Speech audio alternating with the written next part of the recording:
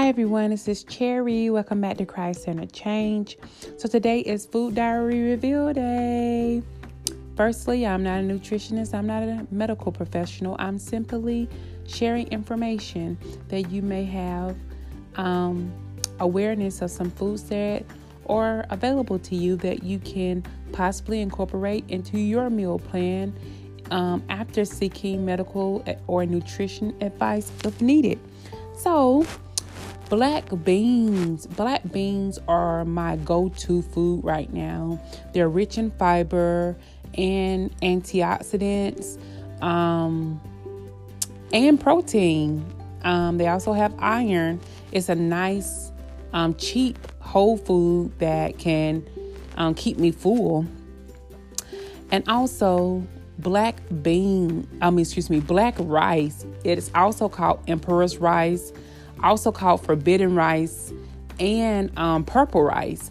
So, interesting fact that I learned a long time ago is that emperor's rice is called emperor's rice because a long time ago, it was a rarity. It was like a privilege to have black rice. So the common people did not have it, hence being forbidden rice. It also has the same benefits like the fiber, the antioxidants, and protein is also in it. I think the protein is lower in the emperor's rice though. And also, of course, the calories are higher in the emperor's rice because it's rice versus beans. So my preference is the beans. The beans are also cheaper. So, but both are amazing. And I also was just doing some observation where I was noticing that both of them have that dark purple tint. And I also was thinking about blueberries because blueberries are one of my favorite fruits. And then also blueberries are also rich in antioxidants.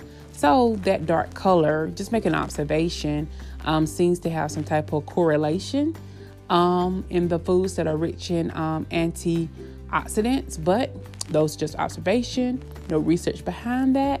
Just want to share what I was observing. So I hope that this was informative for you. And always find the joy.